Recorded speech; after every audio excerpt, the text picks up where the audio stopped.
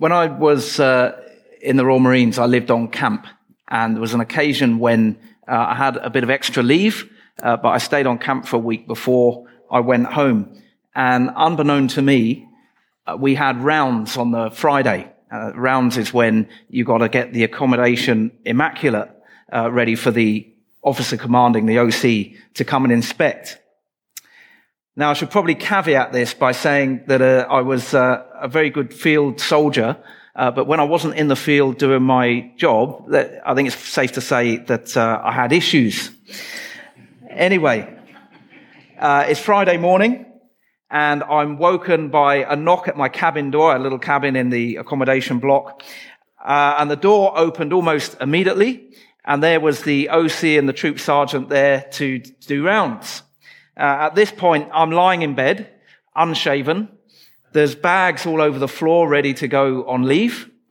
My parents' dog, an Alsatian called Heidi, was there as well, looking at the OC quizzically. And worst of all, from the OC's point of view, there was a sign on the wall above my bed which read OC Command Company, which had been removed from his door some time before. Now, I don't think I was declaring myself to be the OC, but that's certainly what it looked like. I was, in effect, an imposter, and a pretty shoddy one at that. I couldn't even take charge of my own bed space, let alone command company. And when it comes to genuine power and authority, the world is full of imposters, and it always has been. A lot of us struggle with authority. We don't like the idea of someone being in a position of power over us, even when it's a loving and benevolent God.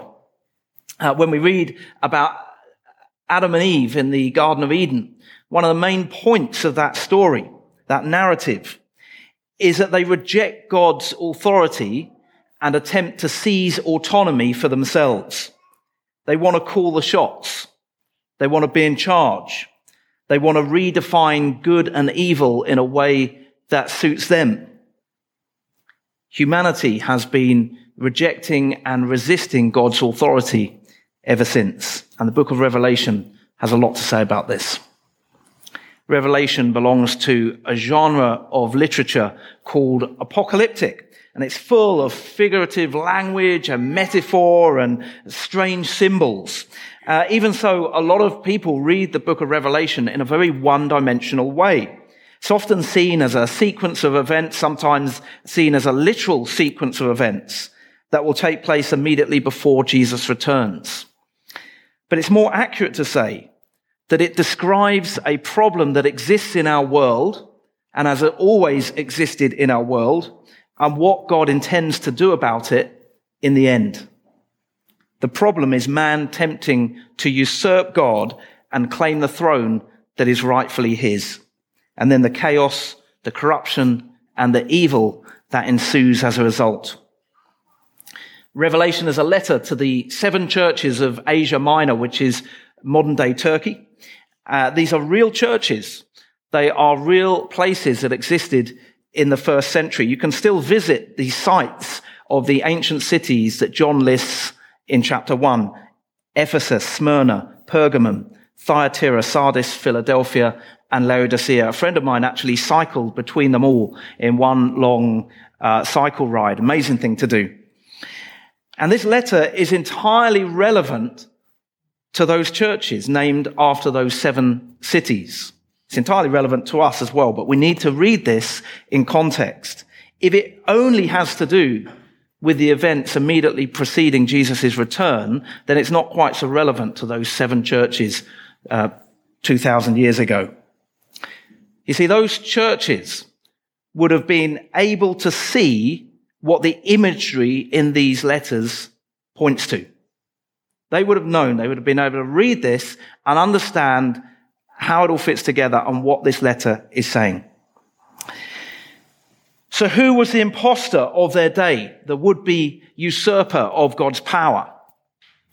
Well, it was the Roman Empire, and more specifically Caesar, who was worshipped as a deity in most parts of the empire. This letter was likely written just after the reign of Nero Caesar, and during the reign of Domitian, 2 Roman emperors who were ardent in their murderous persecution of Christians. Now, when you think of the book of Revelation, what are the first things that come into your mind? I bet you think the beast and the number 666 and all those things. They're the first things that come into our minds when we think of Revelation, aren't they? Well, the beast represents the Roman Empire, but not just the Roman Empire. It represents every corrupt system of human power that has ever existed or will ever exist. And the number 666 has nothing to do with the barcode on your shopping items. Remember that everything in this letter is relevant to those 7 ancient churches. It's a long time before barcodes. But it's worth knowing that every letter in the Hebrew alphabet has a corresponding number. The lowest number is 1, and the highest number is 400. If you add up the values of the Hebrew letters that spell Nero Caesar, it comes to 666. If you add up the value of the letters that spell beast in Hebrew, it comes to 666. The beast and the number point to a key theme of Revelation, which is corrupt human power. Human beings attempting to govern themselves without any reference to God, without any worship of God, like a wild, untamed beast out of control. In our reading today, John was admitted to God's throne room. We know that there is a physical reality to our world. There is also a spiritual reality. And John gets to see behind the scenes, as it were. He gets taken from the physical to the spiritual in this dream or this vision. And he sees that it is God who is seated on the throne. God's throne is mentioned 17 times in chapters 4 and 5, and throughout the whole of the book it is repeatedly contrasted with Satan's counterfeit throne. And then in verse 4 we read this: surrounding the throne were 24 other thrones, and seated on them were 24 elders. And this is probably a combination of the 12 tribes of Israel and the 12 apostles, making 24 in all. In other words, they are representative of God's people. Their white robes denote purity and victory, and their crowns mark them out as belonging to a royal priesthood. And then we come to the other strange beings, the 4 living creatures, covered with eyes front and back. The first like a lion, the second like an ox, the third with the face of a man, and the fourth like an eagle. The lion is the king of the beasts. For the Hebrews, the ox was the most superior of the domesticated animals. The creature with the face of a man represents all of humanity, every nation. And the eagle is the most regal of birds. Together, they represent all of sentient creation. And there's 4 of them. That's significant as well. They signify the 4 cardinal directions: north, south, east, and west. They represent all of the creatures on the face of the earth, no matter which direction you go in. And when we combine the 24 elders and the 4 creatures, we get a picture of God's people and all of creation worshipping God. The eyes that cover the creatures speak of their vigilance in their task of worship. They never stop worshiping. Verse 8 says, day and night, they never stop saying, holy, holy, holy is the Lord God Almighty, who was and is to come. And the 24 elders, they bow down before the one seated on the throne, that is God, and they place their crowns in front of him.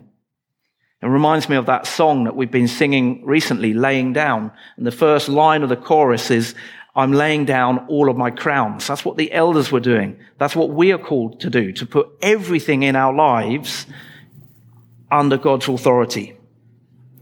And you notice when the creatures worship, when the whole of creation worships in this vision, it just worships. It can't help but give glory to God. Psalm 19 verse 1 says this: the heavens declare the glory of God. The skies proclaim the work of his hands. Another example of creation giving God glory. So the whole of creation gives God glory. The animal kingdom gives God glory.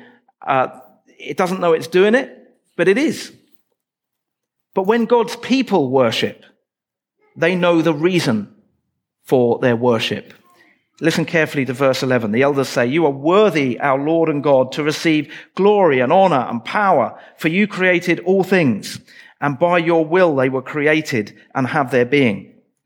The theologian N.T. Wright points out that one of the key things that separates human beings and animals is that human beings can use the word because. Because animals know what is, human beings can discover the why behind the is. And the greatest journey of discovery is to be found in getting to know the God of the universe who has revealed himself in the person of Jesus Christ. Let us not forget that the book of Revelation is all about Jesus. And worship is central to the message of this book. In every age, the beast arises because human beings refuse to worship God. So instead of recognizing God's power and majesty, we end up with a corrupt and degenerate counterfeit. We're being created to worship. Every human being is a worshiper, whether they realize it or not. Throughout all of human history, every civilization and every culture has had some kind of system of worship. But so often, humans have worshipped the wrong thing. Some have worshipped the sun, the moon, and the stars. That is to say, they have worshipped creation instead of worshipping the Creator. Others have worshipped false gods and idols. Why? Why have we done that? Well, the reason is pretty straightforward. You don't have to relinquish any authority to an idol. An idol won't tell you what to do or how to live. You can make an idol, a little god in your own image, just as you want God to be. Of course, people in the Roman world were under Caesar's authority, but they didn't have any choice about that. And my atheist friends would tell me that we're moving away from this superstitious religious nonsense, that our enlightened minds are freed from any compulsion to worship imaginary gods. But even atheists worship. Even atheists worship. They might worship their ideas or their superior intellect as they see it, not realizing that they are using God's good gifts of reason and science to deny the existence of their Creator. And in so doing, they're creating an even greater vacuum for the beast of human autonomy, corruption, and folly to come and fill that void. God has given us science. It's wonderful. It's fascinating. But many have turned science into their God, which is tantamount to worshipping creation instead of worshipping the Creator. Human beings have been given the capacity to reflect and understand the world, even to understand something of God. We've been given the capacity to put the why behind the worship. As we come to church this Advent, we need to think about what it is that we are here to do.